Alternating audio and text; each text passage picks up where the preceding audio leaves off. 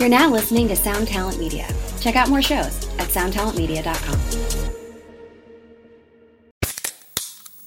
Hey, what's up, everyone? I'm Matt Migaki, the vocalist of Cryptopsy and the host of the Vox and Hops Metal Podcast, where I sit down with fellow metal musicians. We talk all about their lives and music while sharing killer craft beers. If you've ever wanted to sneak backstage and share a beer with one of your favorite musicians, well, Vox and Hops is the podcast for you. This week on the podcast, I had an amazing conversation with Morgan Lander and S.J. Jones about Kitty Pig. There is this episode and over 450 other ones to help you enjoy life, metal, and craft beer. So what are you waiting for? It's time to become a Vox and Hops head. Cheers!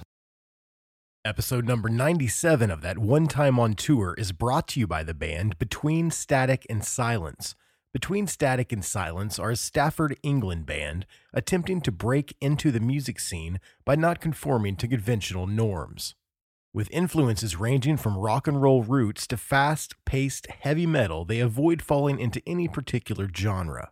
The band is currently working on an EP to be released very soon, and their first single, The Fiction of Addiction, is out right now on all streaming platforms, and it was mastered by yours truly, Chris Swinney of That One Time on Tour.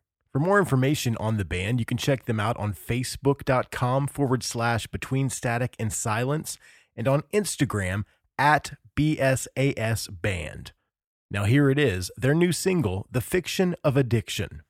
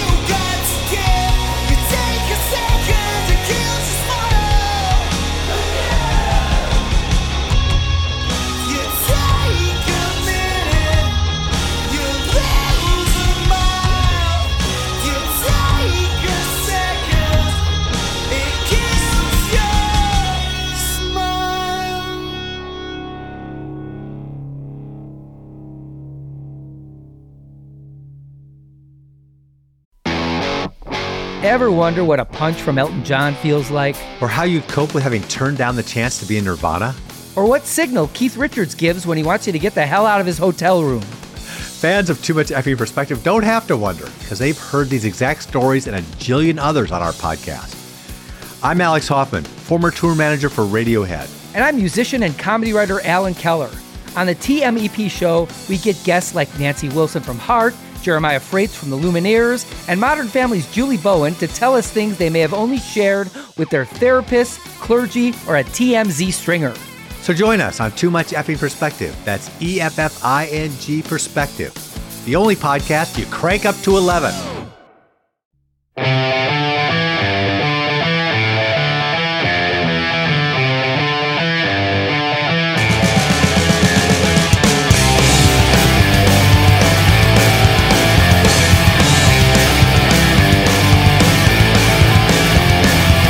Hey, what's up? This is Rick DeVoe, and you are listening to That One Time on Tour. Run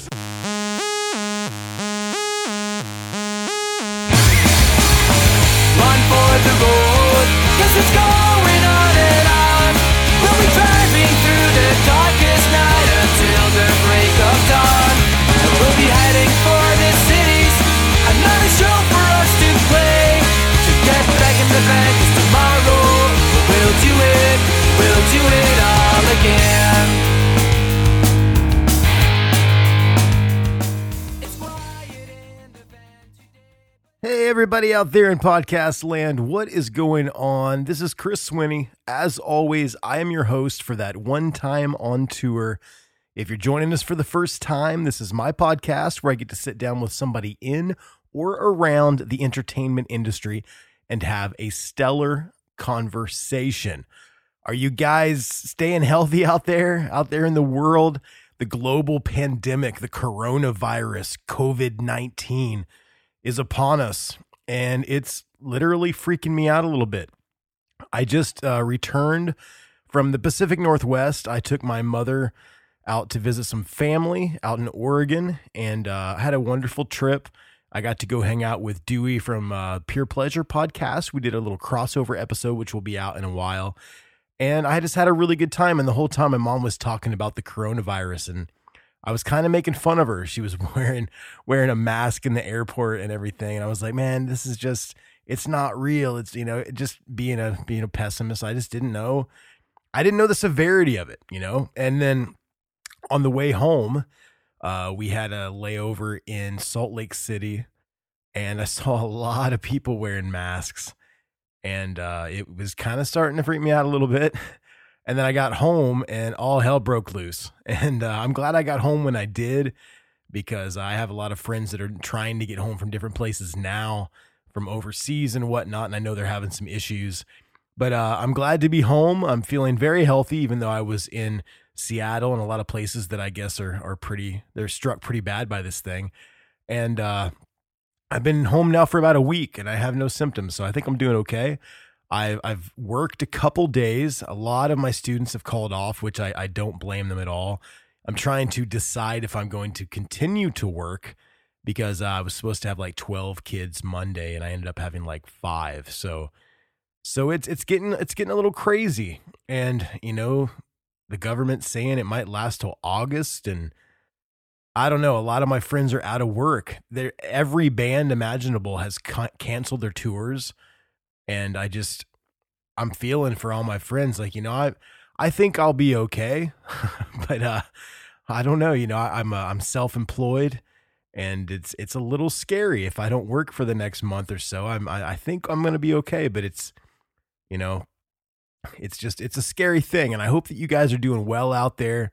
And I was really excited to get to this episode just to kind of talk to you guys and let you know how much I appreciate you for listening. And I just hope you're doing well. I don't know anybody that has the coronavirus, but that's a good thing. But it keeps, every day I hear of more and more people that it's just exponentially going up. And I know that I have some friends in Italy that were hit pretty hard I don't know anybody that's actually been affected by it, but I know that country, Italy, is really, really bad off right now. So props to all my friends over in Italy, especially, anybody listening from Italy. If you need anything or you just want to talk or whatever, hit me up, tototpodcast@gmail.com. And anybody else too, let me know what's going on in your neck of the woods. I mean, I went to the grocery store the other day and of course, no toilet paper. And they didn't have my pork rinds. I was kind of pissed off because, as you know, if you listen to this podcast, I'm doing the keto diet and pork rinds are a staple in my diet right now. And they didn't have my pork rinds and I was pissed off. But so people are here in Indiana, I guess they're hoarding toilet paper and pork rinds. But I hope you guys are doing well. I hope you're finding toilet paper.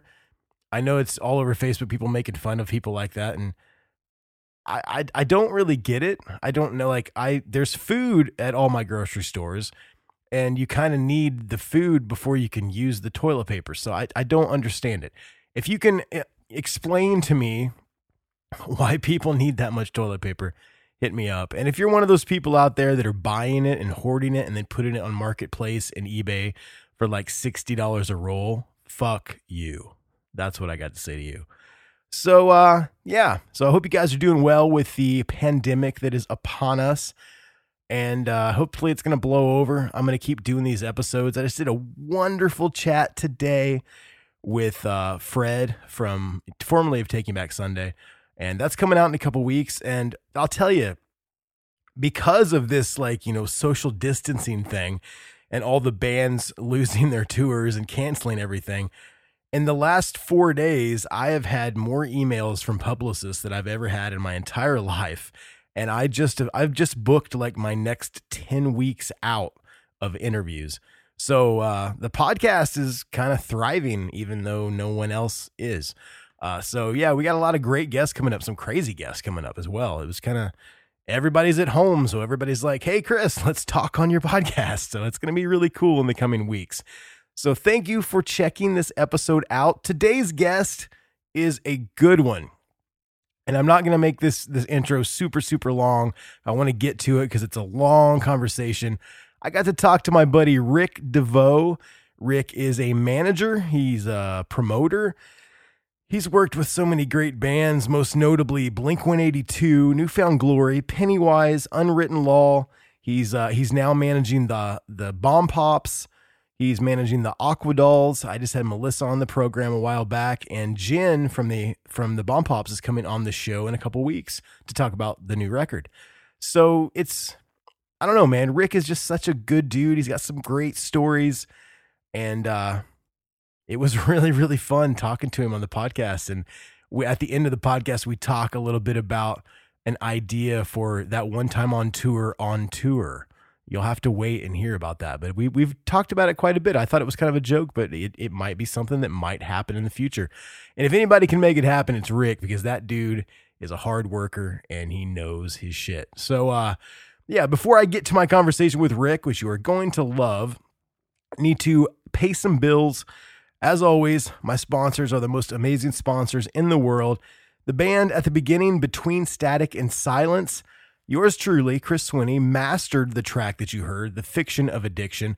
They're a wonderful band out of England, and you guys need to check them out. So just check them out, Between Static and Silence. They're available everywhere. Permanence Tattoo Gallery, Anderson, Indiana, downtown Meridian Street.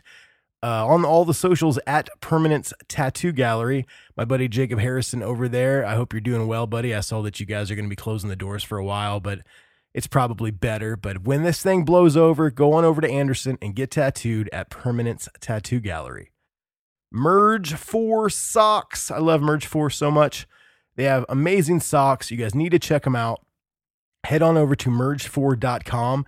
And if you want to order some stuff for Merge 4, email me, hit me up on the socials, and I will give you a coupon code for 50% off your order. So hit me up if you're interested. Go on over to Merge 4 and check out their stuff. Shout out to Cindy. Thank you so much for sponsoring some more episodes. I really appreciate it. And we have a new sponsor this week, signed on for some episodes, Start Famous. Start Famous is an awesome print shop out of Hamilton, Ontario, Canada.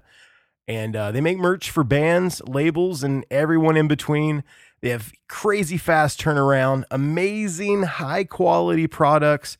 You guys aren't going to believe it. If you need anything for your band or your company or your family reunion or whatever, go to startfamous.com and you can use the promo code TOTOT10. That's 10, TOTOT10, and you get 10% off your first order. So shout out to Start Famous. You guys go on over to startfamous.com and check it out. Okay, so that is all the sponsors for this episode. Please check out my sponsors. They really do help this thing go. And when you guys check them out and they know that you heard about them on this show, they keep doing it. So go check them out. If you want to become a sponsor, if you have a band or a company, you can hit me up, tototpodcast@gmail.com. If you don't have a band or a company, you can sign up over on the Patreon. That's patreon.com/TOTOT podcast. Get involved on one of the financial tiers, and you get some cool bonus content, and you get to just sleep better at night knowing you're helping the podcast. Now, with everybody not working and everything, if anybody out there is listening to this and you guys enjoy the show, you don't want to do the monthly thing on Patreon, you don't have a company or a band, you don't want to sponsor an episode, if you like the show, tip me like they're tipping all these people on the internet playing music. I'm not playing music, but hopefully you're getting something out of this show. It's always going to be free, but if you guys feel like you enjoy the show and it's worth something to you, Venmo me like $1. Maybe it'll help out. It'd be really cool if you guys would do that. If not, of course, that's totally fine. And I'm not begging for money. But if you guys want to help me out in this time of uncertainty, just Venmo me like $1 or Venmo me 50 cents, a dime, whatever you want to do. My Venmo is at Christopher Swinney, And once again, if you don't want to do that, don't do it. But there's a lot of ways to help out the show. The easiest way to help out the show is to subscribe, rate, and review wherever you listen, and to make sure you're following us on all of the social media platforms. It's at TOTOT Podcast. Okay, so that's it. This intro got away from me. It's usually about this length, and I'm trying to get it shorter. I hope you guys are safe and healthy, and we're going to get through this. And if nothing else, you can count on the fact that there's going to be a new episode of That One Time on Tour every week to help you guys get through this bullshit. So without further ado, I'm going to jump into my conversation with Mr. Rick DeVoe. It's such a good one. Here we go. And I'm on the line with Mr. Rick DeVoe. How are you doing today, Rick? Ew, what's up, buddy? I'm doing great. That's cool, man. I'm sure it's probably, I talk about the weather a lot here on the beginning of the episodes. Here in Indiana, where I am, we're supposed to get a huge snowstorm tomorrow, but I'm sure it's really nice where you're at on the West Coast, right? Yeah, I'm here in Orange County, California, and it's t-shirt weather. It's very warm. I'm starting to get hot, actually. We're loading up the tour van, so it's gorgeous. Love it. I tell you, man, I've been very, very jealous since you and I started, talking and kind of, becoming friends. I've been seeing all of your Instagram posts on your boat and down in Mexico and stuff, and I got to say I'm jealous because it's really winter where I'm at right now. Oh yeah, no man, I'm like a lizard, dude. I need the sun. I follow the sun. I want the endless summer constantly. That's awesome. Well, here at the beginning of the podcast, I'd kind of like to talk a little bit about that endless summer because you've done so much. You've worked with great bands like Blink-182, Newfound Glory, Unwritten Law, but I know that you kind of all of that started through surfing. So could you kind of walk me back in time to how you got involved with the music scene? Yeah, man. Well, for starters, I grew up as a surfer, and it was the best thing ever. It was my identity. And when I would be hanging out at the beach, we started, obviously the next step is getting into music. And I really fell in love with mod music. And I was just obsessed with the specials and the jam and madness and all that stuff.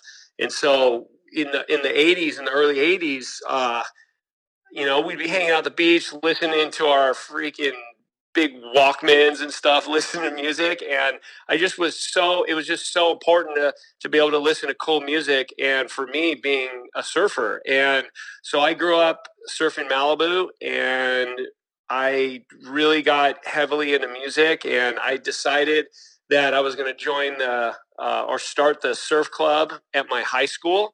And we had to do a fundraiser. That was one of the requirements. So I put together a show with my friend's band called I think they were called Toast or something like. Oh no, the Czechs. That's right. And so they played in our auditorium, and a freaking slam pit broke it out. Like, it was insane. And I was just like, oh my gosh, this is incredible. And the whole show got shut down. The band, they shut us off. They're just like, you surfers are derelicts, and I was like, oh, I like this. This is, I got like, it literally was like, it just was like a light bulb went on in my head. I'm like, wait a minute, there's something really cool about this. So I started becoming friends with some local bands, and then there was this band called Coup d'Etat. They're not a band anymore, but they were popular in the LA area, and I started kind of palling around with those guys, and then I just started realizing, I'm like, man, I've got all these friends at the beach. I'm going to try to throw a party, and I'm going to do it at like a real venue. So I picked the Whiskey A Go-Go in Hollywood. Wow. And I rented out the whiskey for my first show, and I called it the Big Dummy Jam. And I had all these surfers come to the show because we premiered like a surf movie.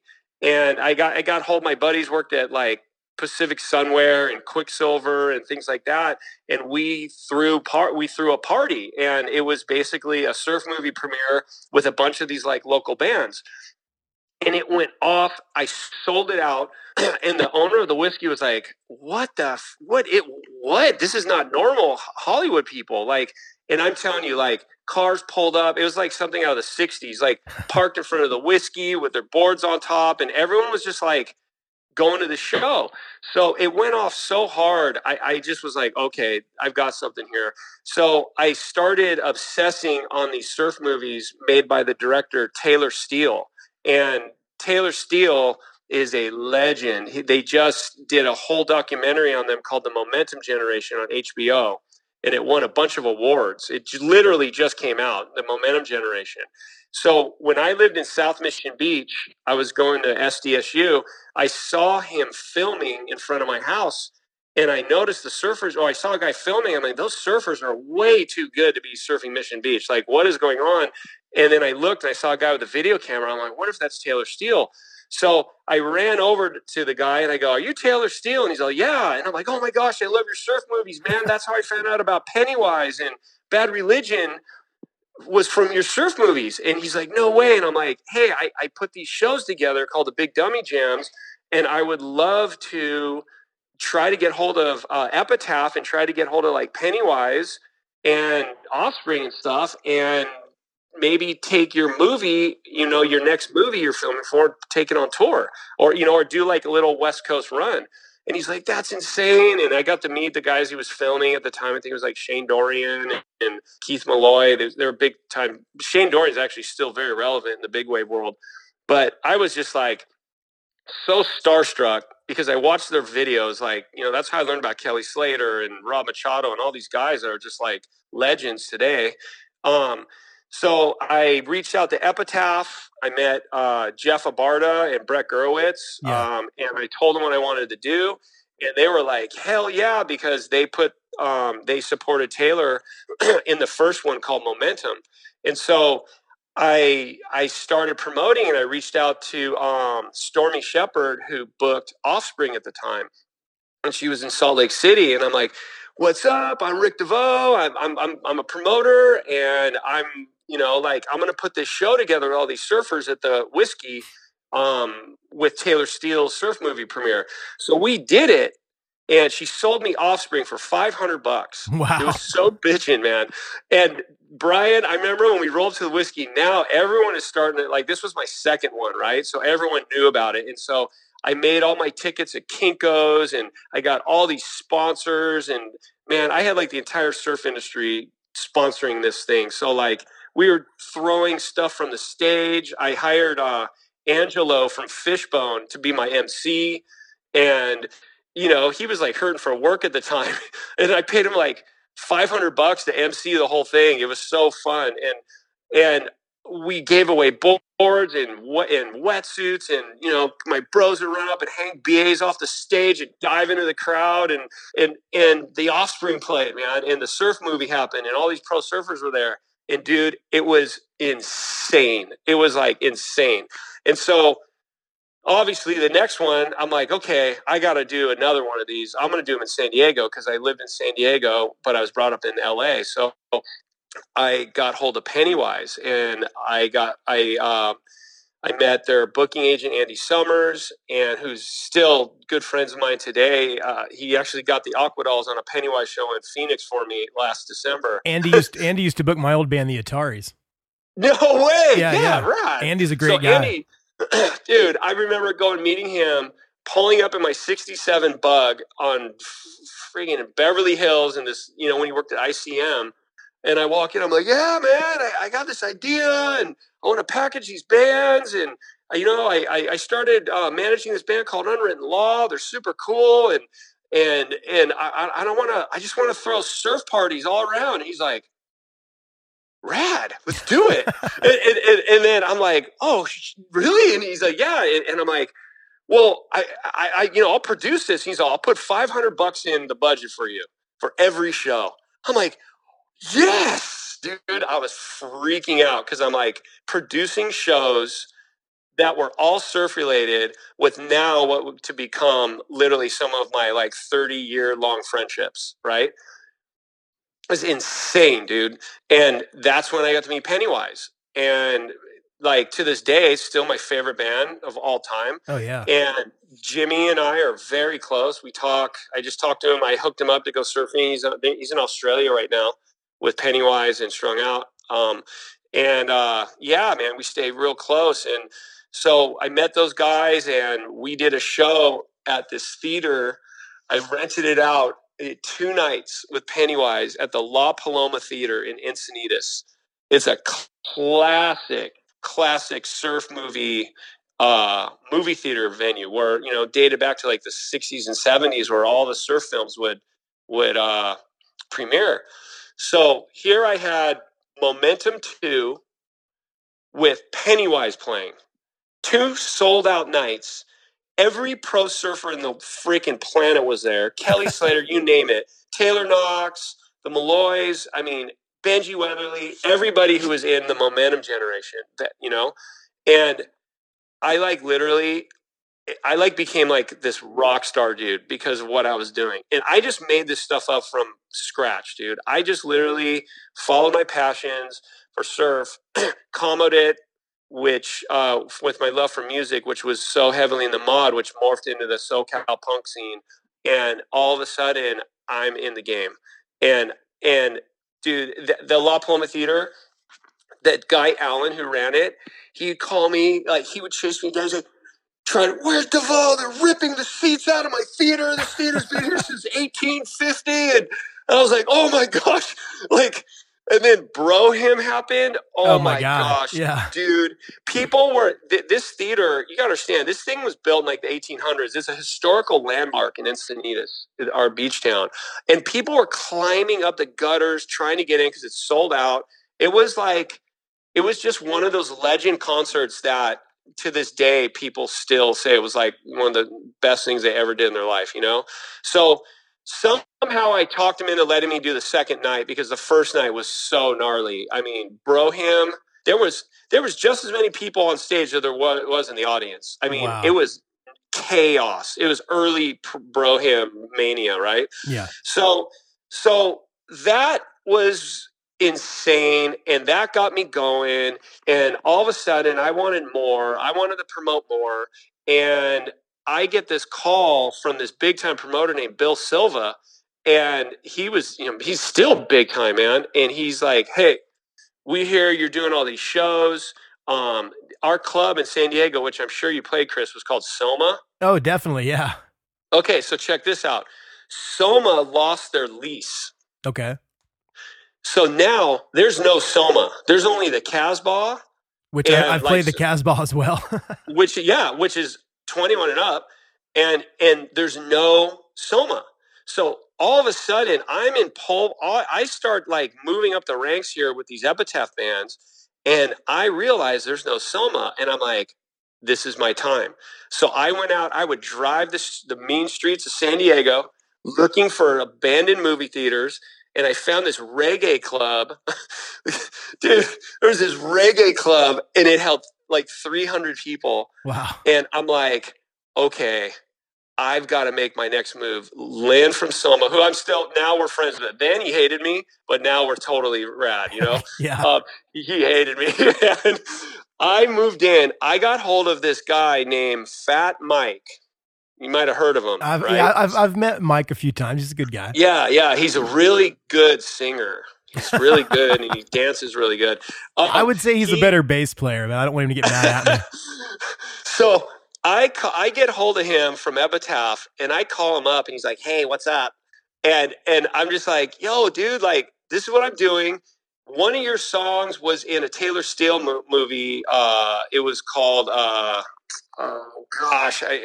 it's got to come to me. I'll remember it. And he's like, "Oh yeah, Epitaph must have gave it to him." Now Mike didn't surf. Yeah. Mike was straight up from the punk rock scene of LA.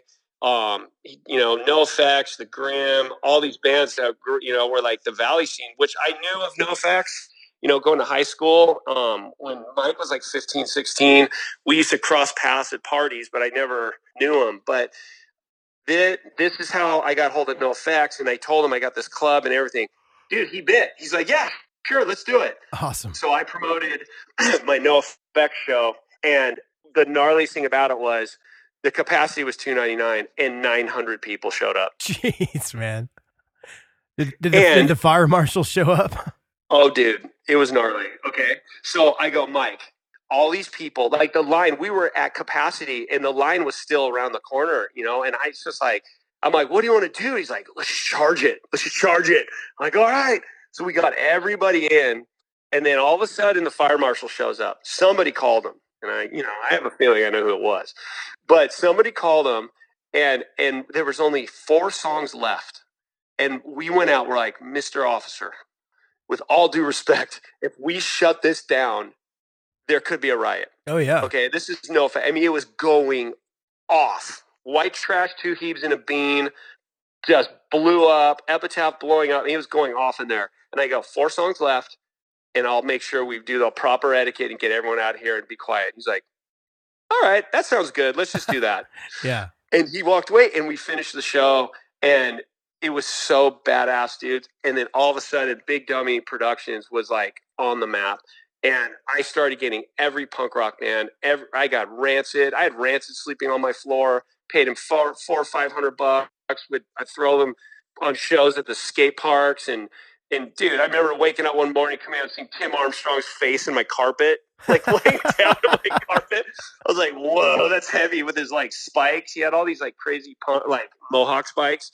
And it was rad. I took them all wakeboarding and stuff. But Stormy Shepherd was such a doll, and she booked all the best bands. She had NoFX, Rancid, and except Pennywise was Andy. But so I started doing this, and then I get a call from Bill Silva, who's the big dog in San Diego. He's like, "Hey, I want you to come work for me. You have this band called Offspring that's blowing up, and I want you to work for me." And he's like, "I'm going to pay you like." I got like $25,000. I was like, "Yeah, dude, this is insane. Oh my gosh, I'm getting paid to throw punk rock shows." So I went in there, and 2 days later, I had this skinny kid walk in my office. Maybe it was like a month, actually. And at this point, I'm managing Unwritten Law. I'm putting Unwritten Law on every single show I possibly can as main support for Rancid, Offspring, and all my new friends that I've become friends with. And this 6'3" bleached hair, shaved head kid walks in a white t-shirt, and he's like, "Hey, what's up, bro? I'm Tom from Blink." And he's like, and I'm like, "Oh yeah, I've heard of you." And he's like, "Yeah, man." He's like, "Dude, you do all the best shows." And he goes, "We need a manager." And I'm like, "Oh, okay." And he's like, "Dude, we just sold out the side stage at Soma. We're recording a record, and this is before they were Blink 182, right? Yeah, this is Blink, yeah. And they hadn't even put out Cheshire Cat. And I was like, I looked at him. I'm like, what do you do for a living? He's like, dude, I drive concrete. He's like, I drive trucks and I haul concrete around. And I'm like, and he's all, and I'm trying to be, I was in the fire academy, but you got kicked out or something. I'm like, yeah, what the hell? Let's do it. I'll manage you. Like sight unseen. You didn't really know, like sight unseen. Never even seen him play. Wow, man. That's got to almost feel kind of like fate, you know, in hindsight's 2020, right? Hell yeah, man. I mean, and I'm like, all right, so like, I've got this band on Law I manage. He's like, yeah, no, we know you well. They're awesome. And I'm like, all right, well, I'm going to introduce you to the surf scene. And, you know, fast forward, I end up, we started another tour called the Good Times Tour. And this time, this tour went international. And I got that tour not only on the West Coast, the East Coast, but I took it to Australia and Hawaii. Wow. And it was Pennywise, and it was Blink, and it was Unwritten Law, and this band called Sprung Monkey. I can't remember all the order, but it was only bands. I would only put bands on these tours that were in the movie. They had to feed Taylor Steele. Like, you had to, you know, and next thing you know, man, every surfer on the planet started listening to Blink and Unwritten Law. It was insane. Those movies, that guy, Taylor Steele, influenced that whole SoCal punk rock scene more than, single-handedly more than just, you know, any non-corporate like Epitaph, or not they were corporate, you know what I mean? Yeah. He was a garage filmmaker. Was that the first time that Pennywise went to Australia? Because when Randy's a good buddy of mine, when he was on the show, Bradbury, yeah, he was talking about going to Australia for the first time and not thinking it was going to go well, but because of surf movies, they were huge in Australia. He didn't even know. Yeah. No, I was on that tour with Randy, and I always remember because his feet were so big. He had the biggest flip-flops, dude. I remember because, you know, when you tour Australia in our winter, it's their summer. And I remember when it was in December. That was 95. But yeah, we took Blink. It was called the Good Times Tour. And I think that was Pennywise's first tour over there. I'm pretty sure. It went off so hard.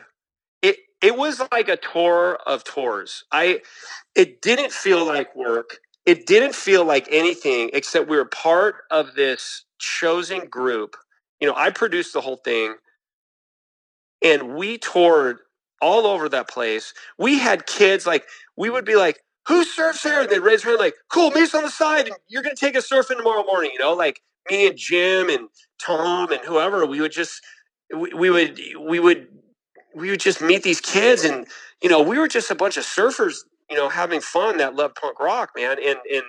And it just literally was absolutely amazing. Hold on. And so, it was just like nothing ever seen. And what was crazy is Australia broke Blink-182 first before anyone, any country, anywhere in the world.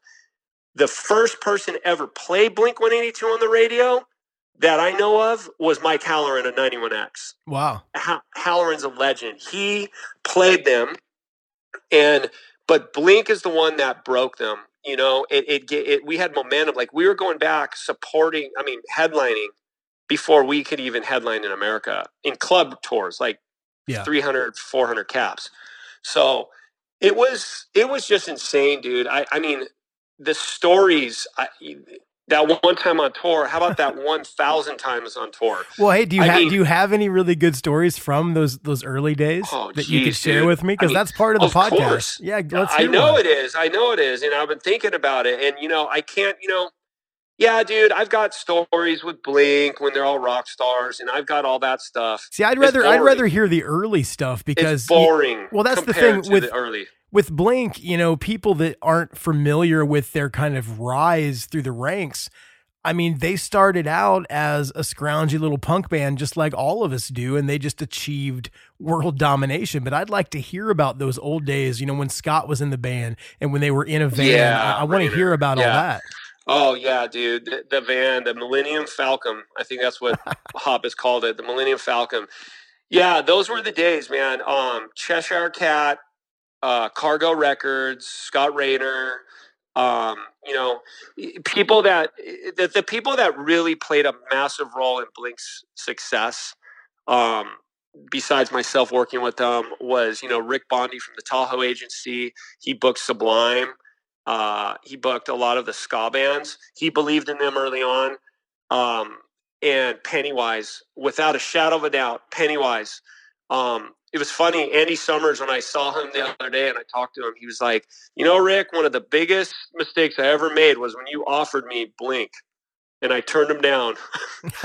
He's all, I thought they were a cheap ripoff band or something like that, and everyone, no one, the biggest negative compliment wasn't a compliment, but was like, they're a ripoff, NoFX ripoff band. And, because Tom had a high pitched voice. Yeah. But see, the thing that people didn't understand was I could package Blink with Pennywise and it always worked perfectly because all the boyfriends of the girls that who they go as couples, the guys were all about going in the pit for Pennywise, but all the girlfriends fell in love with Mark, Tom, oh yeah, and Scott. I mean, they fell in love with them. Their jokes, all their dick jokes, all their like. Oh my gosh, they would never be able to say what they said back then. I mean, dude, now in this 2020 world, no way. I mean, even like the song Family Reunion, I think if that was to come out now, people would have a problem with it, right? 100%. Shit, I was listening to some Ice Cube music the other day that, when he split from NWA, and I was like, whoa, that would never fly anymore, like the stuff he's saying. So yeah, it was just a different time, and I don't know, but like, the Pennywise and Pennywise was such a massive part to helping Blink. And I know Fletcher was a big fan of the Blink guys. He loved them because he loved torturing them. Yeah, Fletcher's a crazy dude, man. I love him. Dude, I managed Pennywise for a long time. I was their promoter for a long time. The stories of the torture. So I put a show together with Offspring when they were blowing up with Keep 'Em Separated. Remember that song? Oh yeah. That thing was so massive. Pennywise and Blink for the King of the Hill snowboard championships in Valdez, Alaska. Wow. Yeah, dude. So once again, I figured out ways to get my bands to either take me snowboarding or surfing. That was my goal. It's like, how can I get to these places, And so we were like, hey, I met these guys, and my friend Dan Egan, who owned a surfboard shop in Agora called Ig Surfboards, was friends with all the big powder guys that rode this giant mountain in Alaska. And he's like, hey, everyone's psyched. The King of the Hill is having this event. And they asked me to help with bands, and I know you know all these cool bands. And so I'm like, yeah. So they flew us all up there, gave us all snowboards, gave us way too much beer, gave us tokens for the freaking helis, all the stuff. And we went up and played this punk rock show, but we got to hang out for a few days snowboarding. And we're in this hotel in Valdez, Alaska. I mean, I think the one night it was like after the show, and everyone went to their rooms, and Fletcher dressed up as a wizard, an electrical wizard, because he was an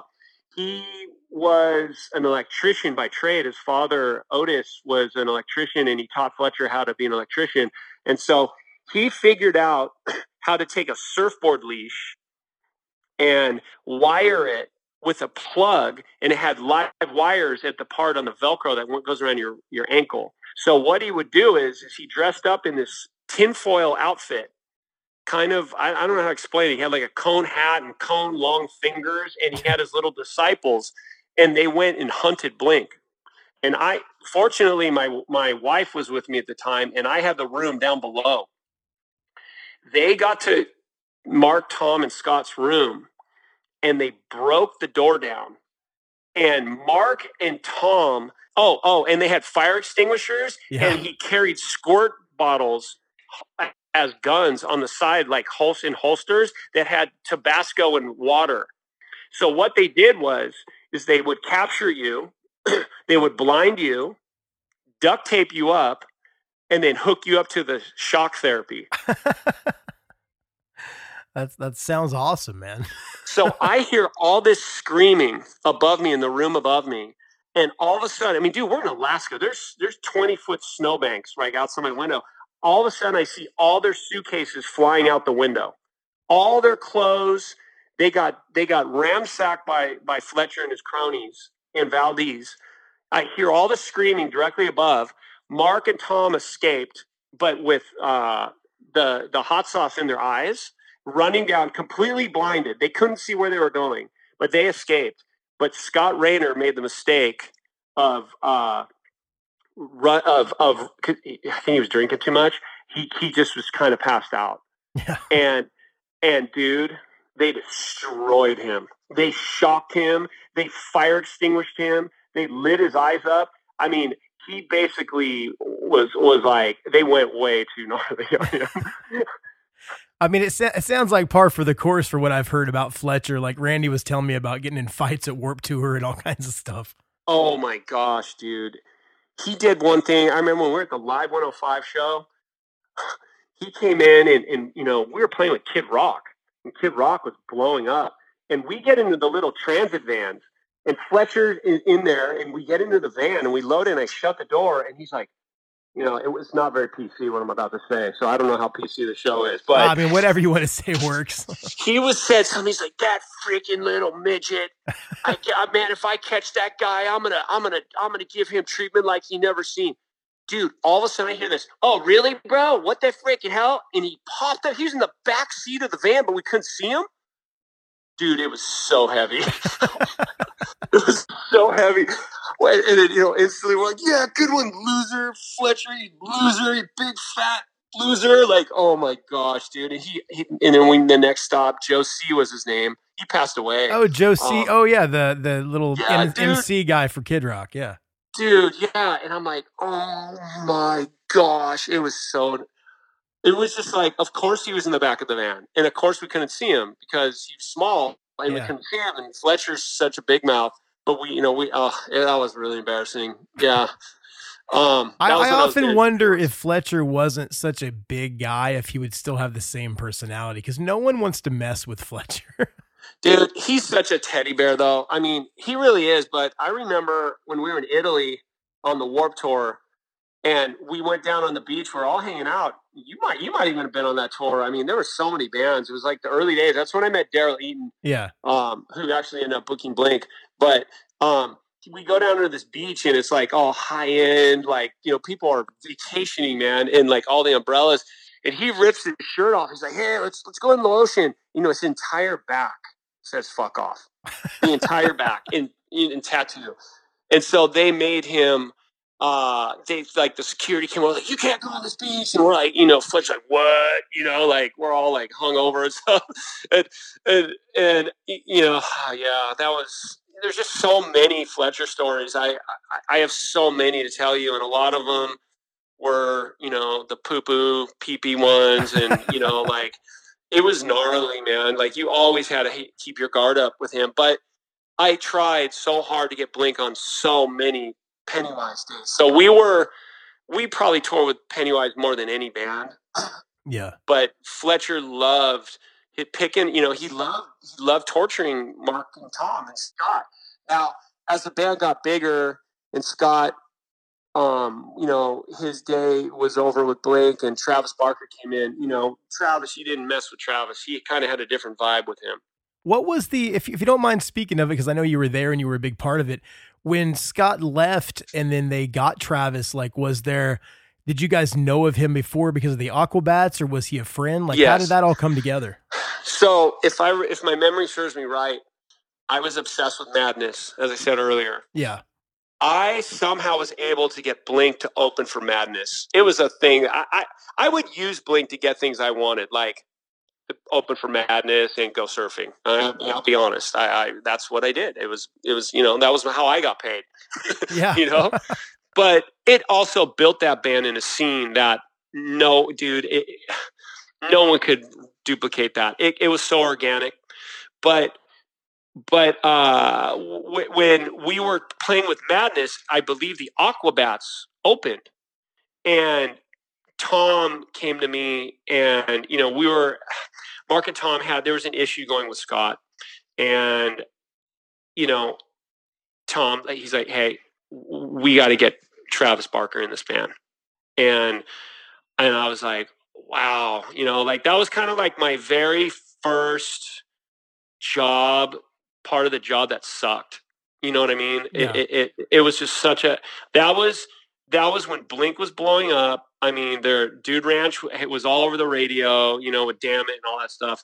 And that was kind of the beginning of where my job as a manager started changing from those early days with Pennywise and Taylor Steele. It started becoming like, whoa, this is, real. And I had to start doing things that were not awesome, that kind of like were a bum out. And so Travis joined the band, and then musically, the band started kind of taking on a different, he's such an, not that Scott wasn't a rad drummer, and man, I think Scott would have done well in Blink, no problems. Travis, he's Travis Barker, and he brought something to the band that we didn't have at the time, and we were just mesmerized at his abilities as a drummer. And was there a courtship process? Like, did you guys have to like kind of, or was he just down to do it right away? I think the courtship process was typical Tom. Look, bro, you can dress up as a Batman, or you can come and hang out and wear chain wallets and wear Dickies with us. Yeah. I mean, I don't know if that's really what he said, but I guarantee you it was something along those lines. Not to say, Aquabats are really cool, and I got to hang with those guys and see them play. I saw Ricky, their drummer, and I saw him on the last Warped Tour the Aquadolls did in July. So it was really awesome to get reconnected with them and see them. But they were a good band, man. Yeah. Aquabats are freaking legit, and so I think they were kind of bummed out for sure that he joined the band, but. That's the evolution of rock and roll. Things change and stuff. So when he joined, they went on to write Enema of the State, which was, just massive. It was massive. You mentioned, Dude Ranch before that with Damn It. I didn't want to, go through this whole thing without talking about your cameo in the Damn It video. You were the theater guy, right? You put Rick Devoto video, and there's a good chance your song's going to go top 10 because I've got some videos that I'm in that have done well. That's yeah, right. when I put your name in to do a little bit of research before I talked to you, just to make sure I had some stuff, in my notes. Because we've talked already, but I saw that's like, wow, he has an IMDb page, and the first thing on there is like being in a video. Dude, it was so fun. Darren Doan was the director. He loved me. We had so much fun shooting that video. It was in Hollywood at an old movie theater. And, I go to bed early, dude. Freaking no one told me rock videos have to be shot till 6 a.m. It's like, it's so dumb. Yeah. It's like so dumb, but they're all like creatures of the dark, those guys who make those things. So of course we filmed it, and I was the popcorn dude who ended up taking the chick from Hoppus and the weirdo guy in the video. Yeah, that's awesome, man. You're forever just in that video for years and years to come. You're a star. And all the small things. I was a naked guy holding a sign. Oh, I didn't even know that. That's crazy. Yeah, I was. What else was that? I was in the Newfound Glory video. It was their biggest song, "My Friends Over You," biggest song to date. Awesome. I was the pizza guy. I was in a Unwritten Law video. Yeah, I don't know why. I just thought it was always fun to do that. I majored in film at SDSU, so I was always kind of attracted to the music videos and stuff. As far as being attracted to music videos and going to film school, did you have anything to do with the documentary Riding in Vans with Boys, that whole Cut You Up thing where they went out with Blink? Well, I did indirectly, but what I really had big parts to do with was I did all the Urethra Chronicles DVD home movies of Blink. Okay. I produced and directed all those. And I also did, I think I did the Newfound Glory one, The Road Home. And I did that with my friend Cheetah. But I was just obsessed with it. So I basically, working with Taylor Steele, I took his format for surf movies and plugged it into a Blink video, a Blink home movie. So there was Urethra Chronicles 1 and 2. And man, that was, VHS back in the day, dude. That was a big deal. And if you can find it, which I actually haven't seen that thing in probably 25 years, I might go home and watch it. I think my kids are old enough now. I'll let them see it. Forever I was hiding it. I really was. What is the process? You said, you directed, produced. Are you sitting there with a camcorder in the studio or on tour? You're doing everything. Yes, sir. Yep. Everything. I filmed them. I was always the one that dude, not now. But you know what? Thank God. You know, I still got all those tapes. They're in a box in my house.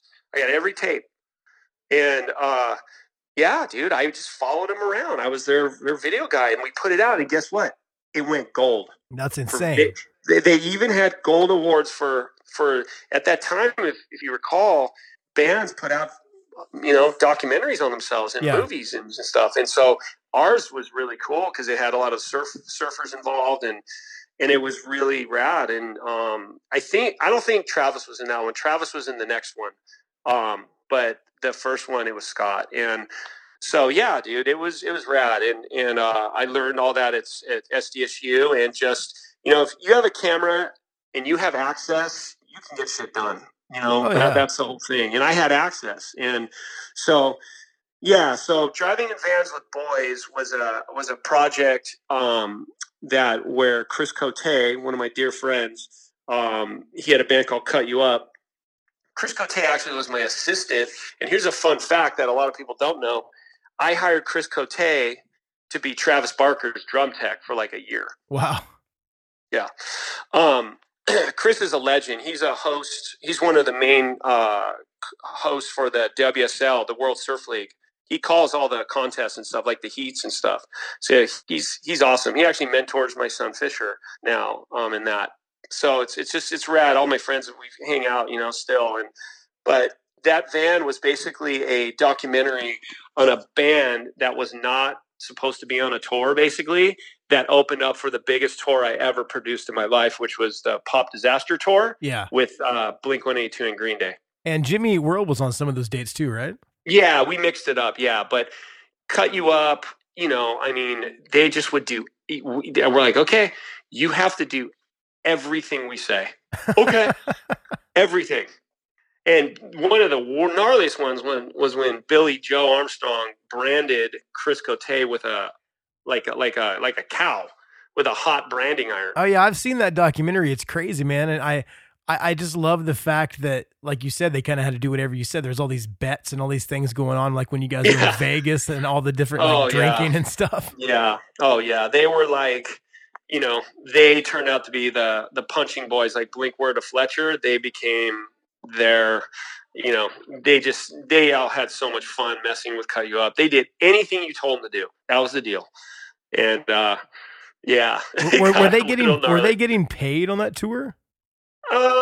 I think we had it set up where they wouldn't lose money and they would eat. Yeah. I mean, I think that's worth it going. I mean, some of it was funny because on that documentary, sometimes they're playing like the little wooden stage as people are walking into the venue, but on some of the dates, they actually got to play on the big stage. Yeah. We rewarded them. They were good boys. They did what they were told, there were some things that Chris did that I can't say on air that were the most disgusting thing I've ever seen in my life. But, yeah, but I won't tell you what that was. That's cool. Maybe off the record sometime. Maybe. So, Blink became pretty much one of the biggest bands in the world. Yes. Can you kind of, if you don't want to talk about it, you don't have to, but when the whole thing with Tom kind of happened and he was going to leave the band, I know that you went on and managed Angels and Airwaves. So yeah, were you closer to him or were you kind of his main manager? Because I know at one point everyone kind of had their own thing going on. Yeah, and I'd like to make that publicly clear. I managed Blink. In my eyes, I was everybody's manager. Yeah. Each one of those guys, no matter what projects they were involved in, I always wanted to support them. Whether they wanted to do a clothing brand, or Mark came to me one time and asked me if he wanted to, he's like, I have this band called River Phoenix and I'm managing them. And he's like, I just can't do it. Can you help me? Will you partner with me? I'm like, sure. Anytime they had projects, I would always try. And, musically, it started earlier with like Boxcar Racer and stuff. And, I think Tom he's always just yearning to make music. I mean, that's what I saw with him. And, Mark was so instrumental in all these big songs you heard on the radio. I mean, don't get me wrong. I mean, but there was something about Tom that he just, I don't know. He just really, he would sit at home constantly and play his guitar, and he'd be like, "Come over," and I'd cruise over, and I remember he played me this song, and he's like, "Dude, I just wrote this. It's about my wife," and he's like, he's singing it to me, and he goes, "And right here, I'm going to put these na-nas in, na na na na na na na na na." I was like, "Dude, that's insane! How like you're that song is amazing. Wow, it's really catchy." None of us knew, that was going to be the biggest song of all time. He played it for me. I remember I was sitting on his stairwell, and Mark and Travis and Tom, they all like grew in. They all became amazing parents, and they're all really great musicians and everything. But Tom wanted to start a side band, and he started Boxcar Racer, and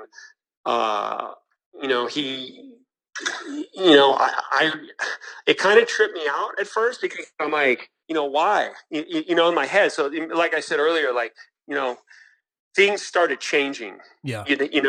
People's wants and needs started changing and evolving, and and whether that was career wise or where they wanted to live or wherever, everything, that always cherish. If you're in something and it's just like you're living it, it's just cherish it, because it's just like things evolve, and all that stuff I told you earlier all changed. Everything changed, and it's okay. But it's sad. But I to answer your question, I viewed myself as the band's manager, and I supported whatever projects that they wanted to do. I supported it, even though the problem that was brewing for me was that wasn't going over well. Yeah.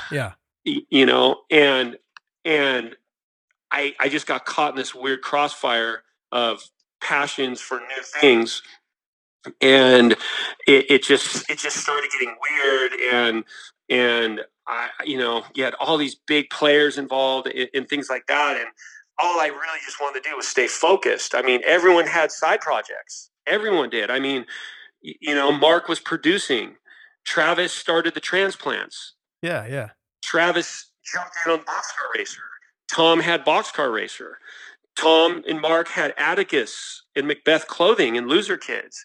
Travis had Famous Stars and Straps. So you had all of a sudden these punk rock kids that only cared about burritos from Sombrero and having fun and skateboarding, all of a sudden are businessmen.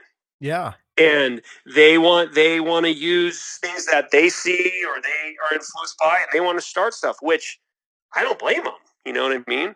But like, I think it's Jay-Z said, "More money, more problems." Definitely. Yeah. And as all these things started growing, and everyone, well, we need a Famous Stars and Straps booth out on tour.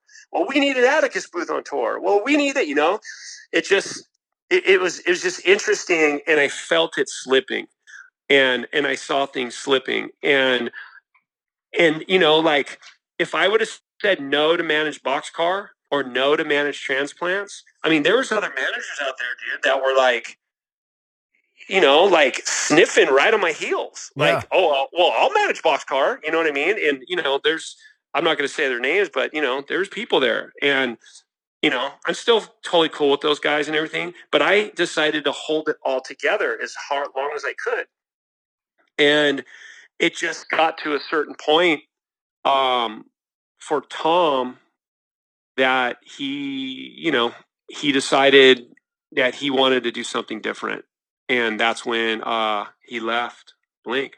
Was there a lot of inner band kind of turmoil? Like, you watch the Some Kind of Monster Metallica DVD and you see the breakdown of a band. And if normally you don't get to see that inner turmoil in a band, were the guys still completely cool, or was there a rift between them?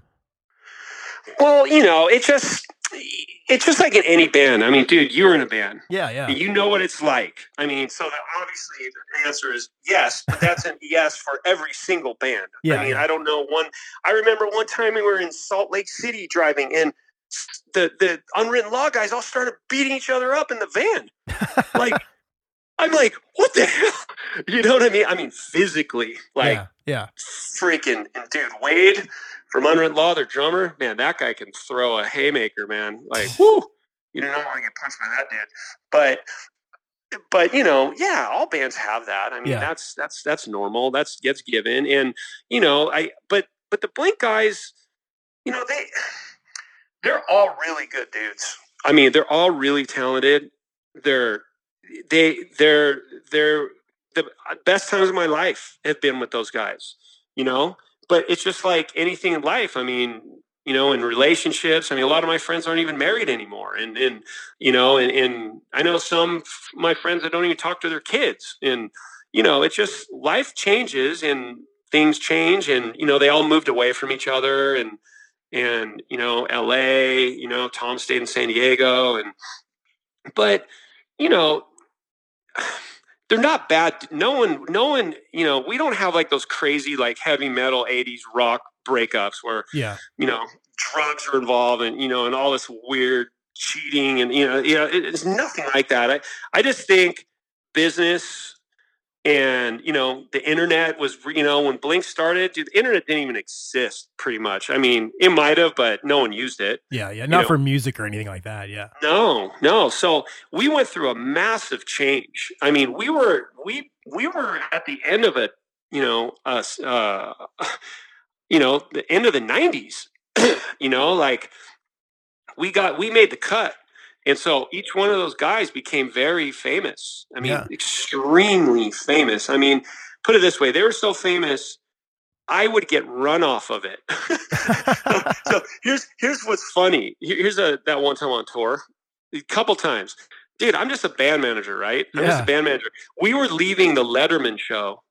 The Tonight, it was David Letterman in New York, right? Yeah. And Marcos, he starts cracking up, and we're driving away in the van. He's like, "Oh my God, look!" And there was people holding signs that said, "I love Rick DeVoe," outside on the street. There was hundreds of people, and it got so nutty. People would text me like in Australia, like.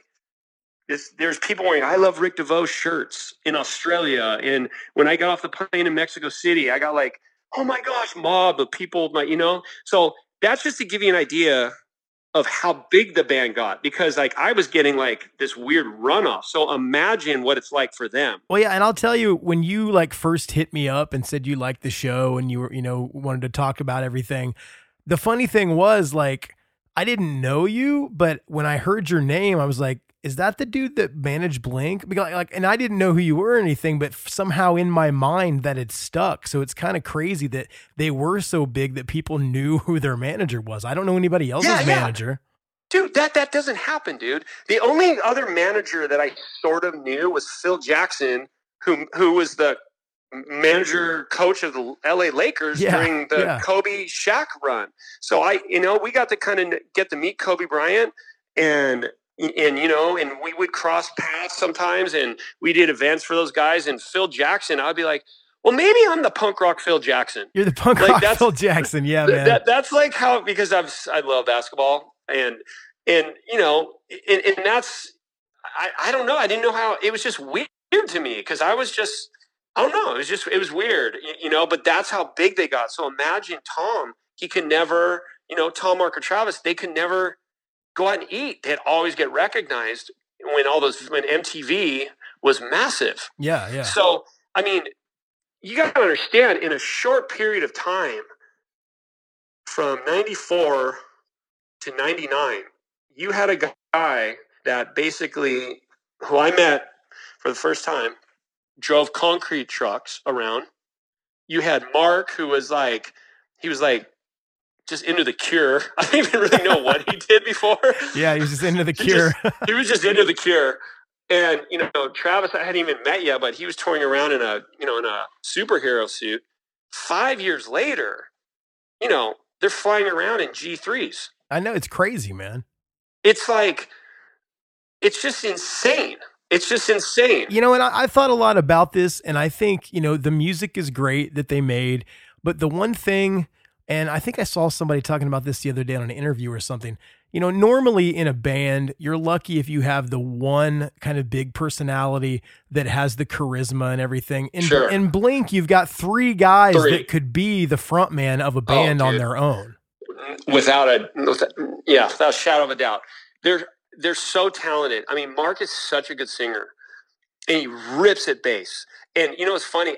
When I decided to say yes to Tom, all I remember that I cared about at the time was, please God, please make Mark the bass player play with a pick. Because man, I think it's so lame when bass players pick their bass. It's so not cool looking. And I'm like, please. And I saw him, I'm like, yes, plays with a pick. Awesome, man. Yeah. That's like where my mindset was. It was like, I don't know. And Travis is like, dude, he's the best drummer in the world, man. He's amazing. He's amazing. I don't even know what else to say about the guy. And I mean, his, driving around, touring around in an old Eagle bus to the point where we've got each band guy has their own bus, and Travis is getting flipped upside down on like a $200,000 automated drummer flipping machine. It's just like, wow. I remember when I was in Chicago and we sold out the World Amphitheater. I don't even know if it's still there. And we did 26,000 tickets. And me and Darren Wolf, who is our artist development guy, who's the raddest guy ever that I worked with at MCA Records. That whole squad was legit, dude. Their president, Jay Boberg, who started with the Police, and Paula Reskin, and Gary Ashley, who actually signed us as A&R, but he died, unfortunately. And, that whole squad, there's nothing like it. And I remember me and Darren went all the way to the top of the grassy knoll at the World, and we sat down there, and I just looked down, and I was just like, oh my gosh. This is insane. It's like I remember Mark had everyone hold up lighters because, no one had cell phones then. Yeah. And the whole 26,000 people lit up, and dude, I'm not kidding you. 4 years earlier, I just remember going, okay, if I can just get $500 a night, I can keep the band can exist on the road. Yeah. $500 to $1,000 a night. I can't remember what it was. That's crazy. That's it. I was just hoping. And, sell out the World Amphitheater, do the math. Like that's where it went. And they went on to headlining the Reading and Leeds Festival, and, breaking, smashing decade-old merch sale records. Our merch guy was Chris Siglin. I mean, he still works for Pearl Jam. Dude, the best merch guy in the entire business. He was the merch scientist. We had it down. We just had this crew, from our sound guys at Rat Sound to our lighting guys at Ed and Ted's Excellent Lighting, to our tour manager at the time. Like, when we hit big, I'm telling you, those people were Alex McLeod, our tour manager. I think he was with Guns N' Roses. We had such quality people, and it was such a pleasure. I miss it. And you just know those things just aren't, they don't, those moments in life, I would always stop at the smell of the roses, dude, no matter where I was. Oh, yeah. Because I just knew. And, sure enough, things changed, and, but I'm still just full of so much gratitude, and, what it's done for my family and my career. I mean, here I am. It's so funny. You just interviewed Melissa Brooks last week, and with the Aquadolls, and I tell the girls, I'm like, I flew at 40,000 feet, and for the Aquadolls, I had to come down to 500 feet. I had to go on van tours again. I did 47 shows with my daughter as tour manager this last year, and I loved every minute of it. I loved it. I love going on tour. I was able You're still to sit producing the documentaries too, because Melissa told me you were the cameraman. That's right. You're right. I did that for Sanuk. My daughter's sponsored by Sanuk Sandals. She's the tour manager. We decided to do punk rock yoga. And guess what? You know, you just got to create your own stuff, dude. I mean, that's one reason why I did the podcast, because I've been out of the loop for a while. I'm not touring. I had a couple kids and I haven't been on the road for a while, but I missed that life, and I missed my friends, and I missed just feeling a part of the community. And it's worked. No. I mean, I have creative stuff going again, you know? Yeah, you hit it right there. It's the creative passions, those juices. And, you know, I've been, you know, I kind of retired a couple years ago, and, you know, we live out on Catalina Island in the summer, and I would run and dive every day, but then the great white sharks start showing up a lot. So I stopped diving that much. I mean, they're literally biting people off their, you know, and I'm a spear fisherman, so that sucked. So I got really bored, and I told my wife, I'm like, I got to go back in. I remember I was talking to Corey Christopher. She's a good friend of mine. She runs Paradigm, man. Like they just crushed it with Billie Eilish, you know, and like they got Agency of the Year. Like they are on fire. Sarah Bullwinkle and Corey Christopher. Like Corey Christopher is like Corey and Sarah, like two of the biggest women in music industry right now, right? Corey was Rick Bondi's assistant from the Tahoe agency. Wow. And now she runs Paradigm, basically. Like, runs it. She's got Imagine Dragons, Janet Jackson. I mean, she does NoFX. It's so cool to see all these people that, you know, you and I have so many mutual friends. Oh, yeah. It's kind of crazy when you think about it. Just succeed. And like, for instance, you started this podcast. You know, you could have easily just gave up and got lazy. But what I try to tell all these band people and these kids, you know, because I try to mentor everybody, dude. Yeah. Everybody, because I got to give back. You got to give back. And I tell them, I'm like, just don't be lazy. Show up. Go to that. If you're tired, get out of bed. Go to that party. Don't sit on the couch. Go to that industry event. Go to wherever, because doors will open. And it's proven for me with the Aquadolls. I mean, I put a plan together.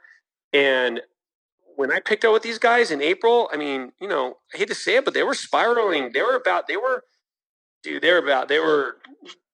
to crash and burn. Yeah. Like, you know, I'm like, man, I want to find the next Go-Go's. I want to find the next Go-Go's. I'm obsessed with the Go-Go's. Yeah. And I'm a surfer, and I wanted to surf sound, and I found the Aquadolls. And, you know, I think Melissa told how we met and stuff, but I just was like, I'm going to throw everything I have at this band. So I'm like, how can I do it?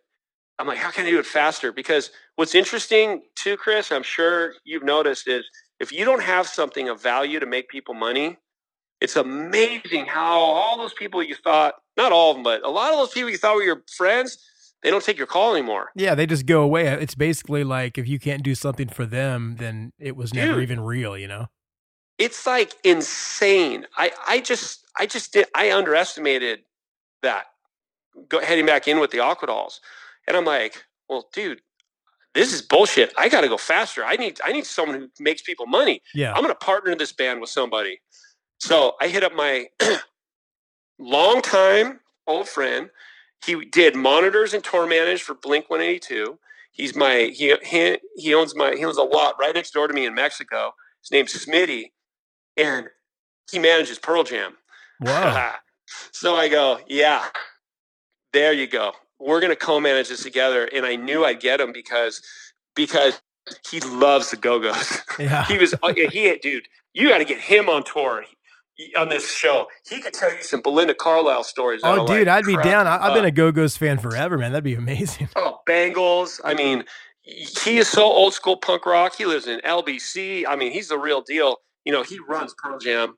Him and Kelly Curry. Well, Kelly's the main manager, but he is like the day-to-day. Nothing goes past Smitty. Yeah. He runs the Ohana Festival in Dana Point and stuff. But I brought him on. I laid this whole plan out. You know, but I still have friends that help me, like Smitty and Lisa Warden, who runs iHeartRadio. I mean, she was the PD at K-Rock. Man, she took hours of her time to get me up to speed. And, you know, there's still good people out there that have helped me. along the road here. Don Moeller, William Morris, and Pennywise. Jimmy got the Aquadolls on the show, and I'm all, Jim, you're still getting my bands on tour. I love it. Just Fletcher can't torture the Aquadolls because that's different. That's different, especially in this day and age.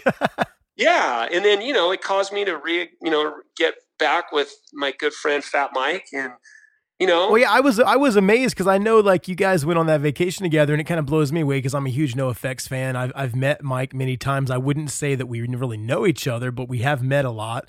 Yeah. And when you guys went on that trip together around the holidays, and that's why we had to postpone this to February.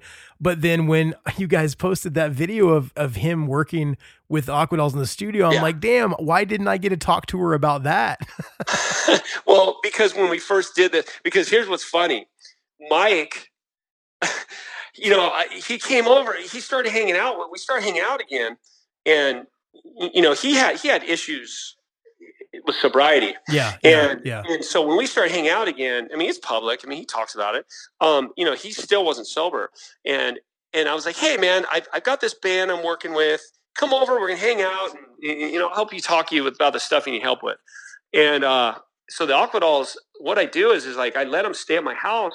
We have a big garage and we just let them walk out, put all their gear up, and they, before tour, we call it Big Dummy Jam Boot Camp. And I make them rehearse 7 hours, 8 hours a day. Wow, man. That's awesome. Over and over and over again. Then I make them exercise, and we have band talks and, all this stuff. And so it was the last night before they went on tour. And I think we were heading out to the ACL festival last year. And Mike just happened to cruise down, and I was throwing I like having parties, like old school. So I had my boy John Park, he owns Fish 101 restaurant, which is, if you're ever in Encinitas, you got to go to Fish 101. There's my plug. Awesome. But Johnny catered the whole thing. We invited the whole neighborhood, and I wanted the girls to play a live rehearsal in front of people so they can get the jitters out of them. But then, I invited Halloran, who's a big radio personality, and I invited, Mike showed up, and Jen from the Bomb Pops. I was going to say, I think I remember seeing some videos from Jen's Instagram, because Jen's been on the show. She's a friend of the show. Dude, she's so awesome. She's amazing. And so, so we're hanging out, and once again, proximity, all of a sudden Jen's playing me Bomb Pops music, and I'm like, oh, that's pretty good. And the Aquadolls are playing in my garage, a slam pit breaks out. It was so old school, but the PA they own is like literally a $50 PA. It's like my first PA. Yeah. And so Mike's like, I'm like, dude, what do you think? He's like, they're horrible. They're horrible. Worst band in the world. I'm like, oh, shut up. You don't know. You don't see the vision here. So so he's like, you got to manage the Bomb Pops. And I'm like, all right, well, let's start thinking of it, So I start thinking about it. And so we go to Mexico together, and dude, we had the best conversations on music. It was so rad. No agendas. All he wanted to do was learn how to surf. And, I taught him how to surf, and we hung out. We talked about music, totally sober. And it was just so fun. We talked all about the old days and everything.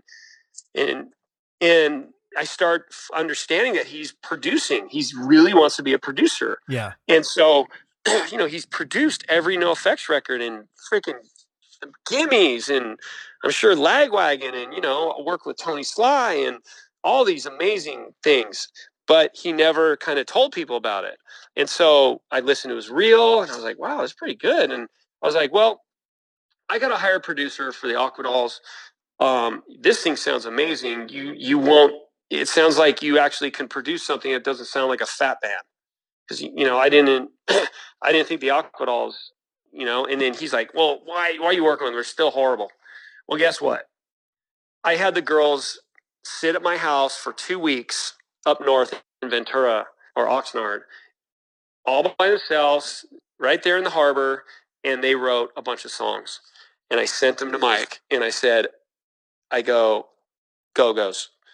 He calls me up, freaking out. He's like, okay, I'm wrong. I get it. Holy crap.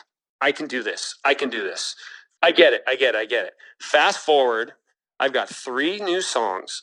They're insane. Yeah. Insane. I mean, like Aquadolls 2.0. Mike and his engineer Baz are legitimately are gonna be the next, the next big thing in producing. And I'm going to try to make sure that happens because I'm going to help Mike do it. He is so talented. Well, dude, nobody looks at songwriting the way that Mike does. I mean, some of my favorite NoFX songs don't have choruses. I mean, and that's so crazy to not have. They have hooks, but they don't have choruses. Like the way Mike puts chords together, everything about his like choices when he's writing a song is unlike anyone else in the world. He is going to become a big deal. Like I think he's got elements of him like a Danny Elfman. Wow. Okay. And I can say that because my brother-in-law played in Oingo Boingo. So I know Awesome. Boingo. Okay. I know about Boingo. I know a lot than most people.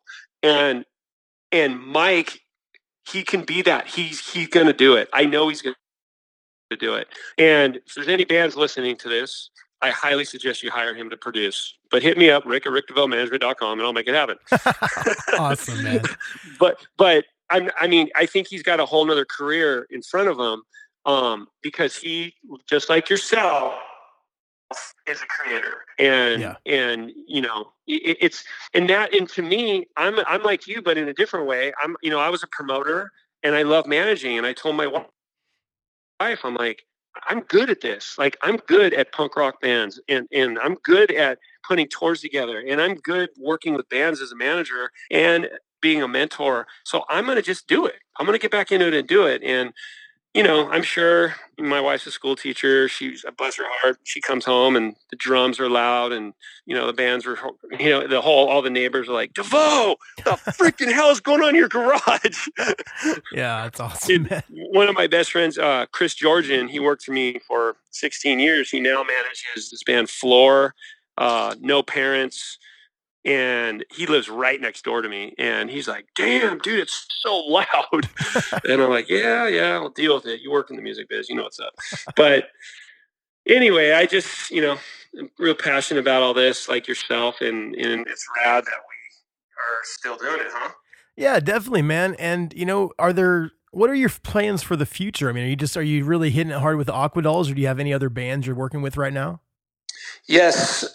So I did, you know, so Jen from the Bomb Pops, lovely band. I now manage them. I'm very proud to say. Awesome. Yeah, I'm really psyched. I can't wait for their new record. It's going to be great. Dude, it's so killer.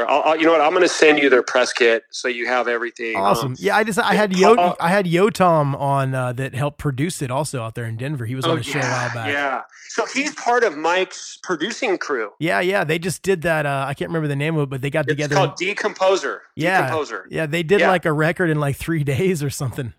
That's who's doing the Aqua Dolls. But Mike's right in there, man. That's awesome. It's insane. But yes, the Bomb Pops, I'm working with them, Polly and Neil and Josh and Jen. I mean, these guys are so pro. They've taken and modernized that 90s punk rock sound for the 2020 era here. I mean, they play it better than the guys did back in the day. Yeah. I mean, they've got it down. I mean, they're so good. Their videos, man. So Neil works at Guitar Center.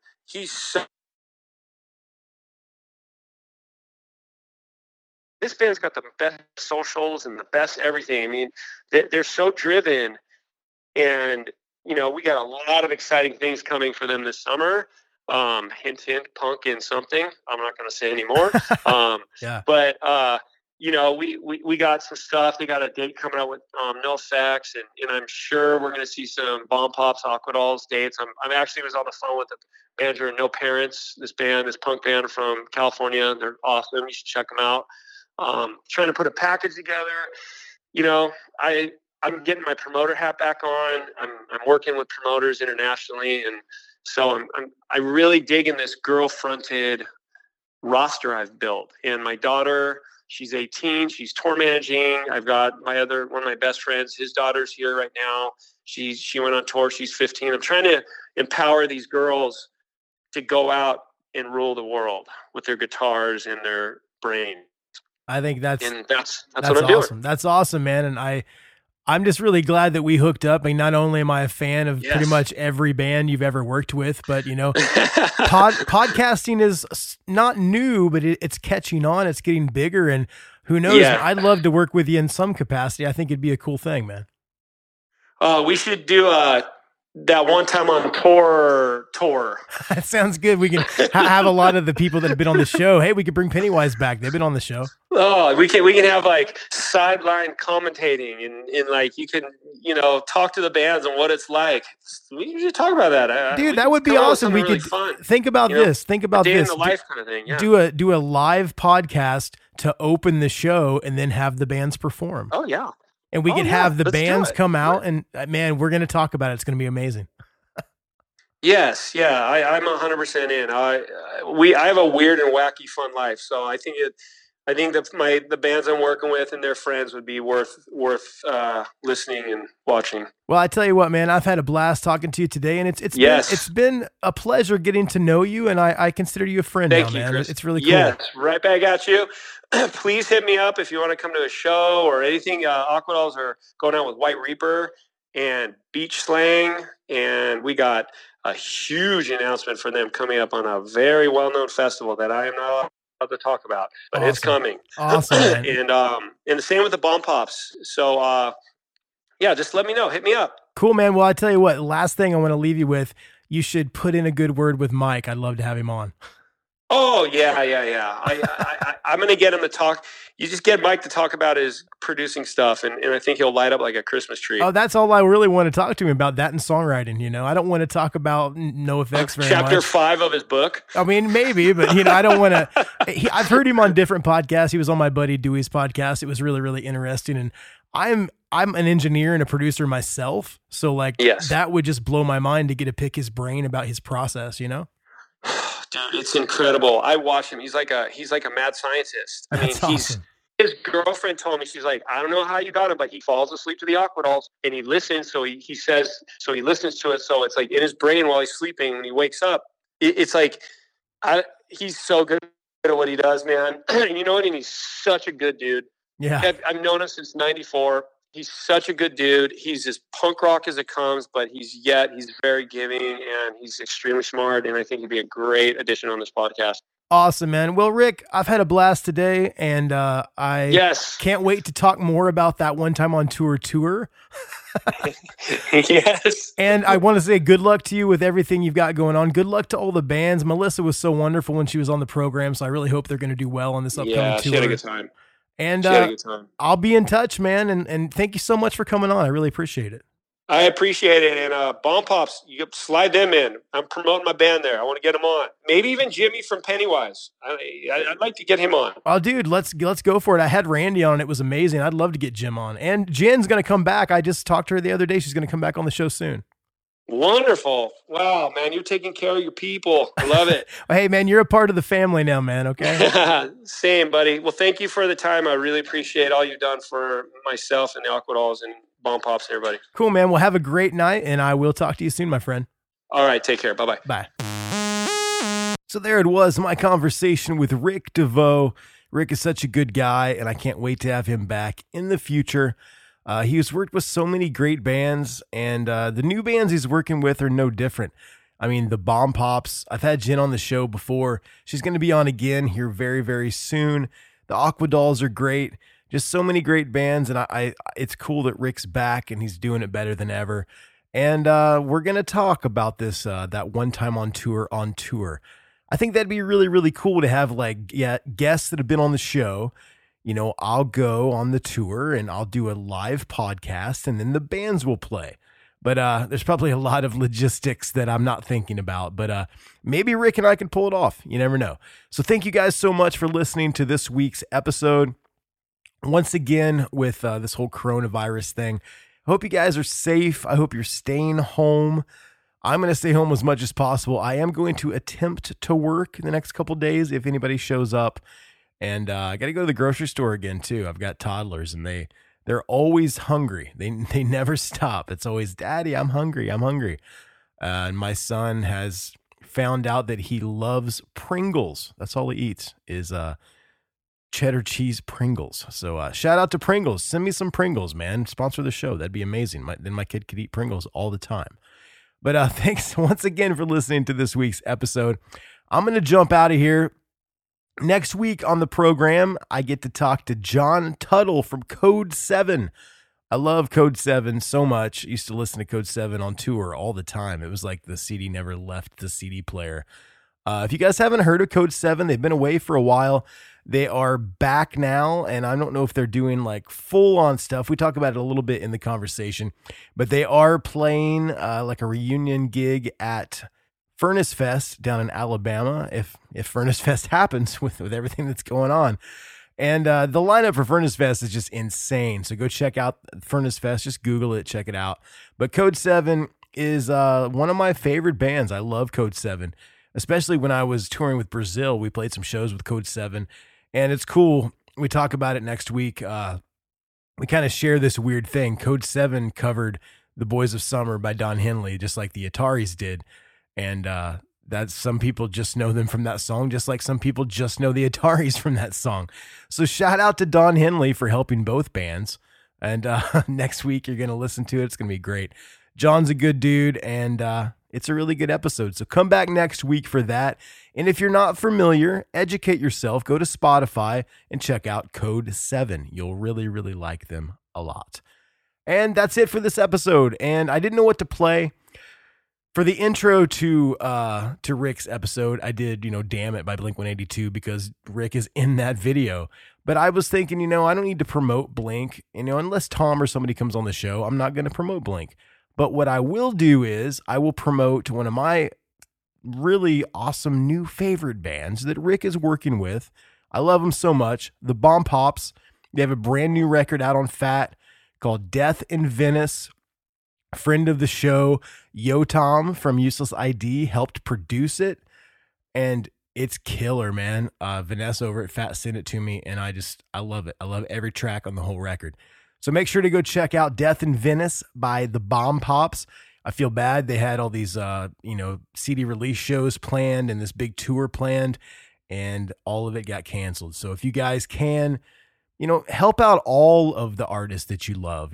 Help out the Bomb Pops. They just released a record, and it'd be great if you went to fatrecords.com or fatrec.com and you bought their stuff, or you go to iTunes, or even just streaming it or whatever. But just any band that you love right now, they're hurting because they're not making any money. They can't tour.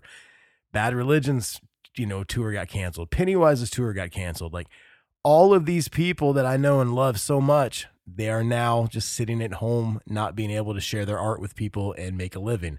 So right now is good. If you got some extra money, go buy some merchandise, go buy a CD, buy some vinyl, do whatever you can. But I'm going to play one of my favorite songs on the new Bomb Pops record. It's called Zero Remorse. I think they just released it as a single a couple days ago. But Rick is managing them now, and I see some great things in their future. They're an amazing band, and Rick is an amazing manager.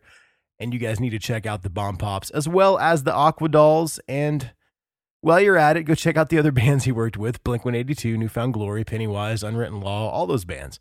But this is just, I can't even talk. I almost said No Remorse, and that's a Metallica song. But no, this is called Zero Remorse. It's on the new Bomb Pops record, Death in Venice, out on Fat right now. So check this out, and I will see you guys next week with John Tuttle from Code 7. As always, this is Chris. Stay healthy. I love you. Peace. Meticulous and clean, we were never seen. Hidden in plain sight, under cover of daylight. It only took one mistake, and now they're on to us. They're digging up the graves. We're killing to get caught. Yeah, our trail is getting hot. This can only go on for so long.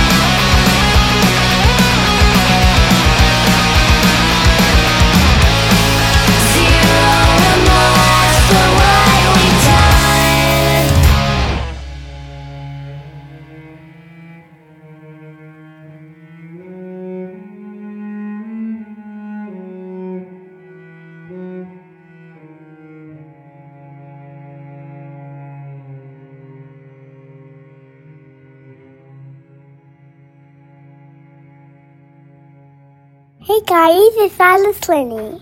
And I see you last one time on turn. Well, hey friends, my name is Zach Lupetin. You may know me from the band Dust Bowl Revival, but I also host a music discovery podcast called The Show on the Road. For the last 5 seasons, I've been able to dive deep and have intimate chats with folks like the Lumineers, Ani DeFranco, Wolfpack, Keb Mo, Lake Street Dive, Bela Fleck, and more. So guess what? After 150 conversations with some of my favorite songwriters from around the world, we are bringing brand new episodes to the Osiris Network. New interviews and intimate acoustic performances will be coming at you this summer. And which episodes are coming next, you ask? I am Zach Goody, the lead singer for the band Smash Mouth. Our band is called Milky Chance. We are based in Berlin. My name is David Shaw. I sing and write songs with my band, The Revivalists. Trust me, these conversations go some wild places. So subscribe to The Show on the Road on Osiris, and we'll see you soon.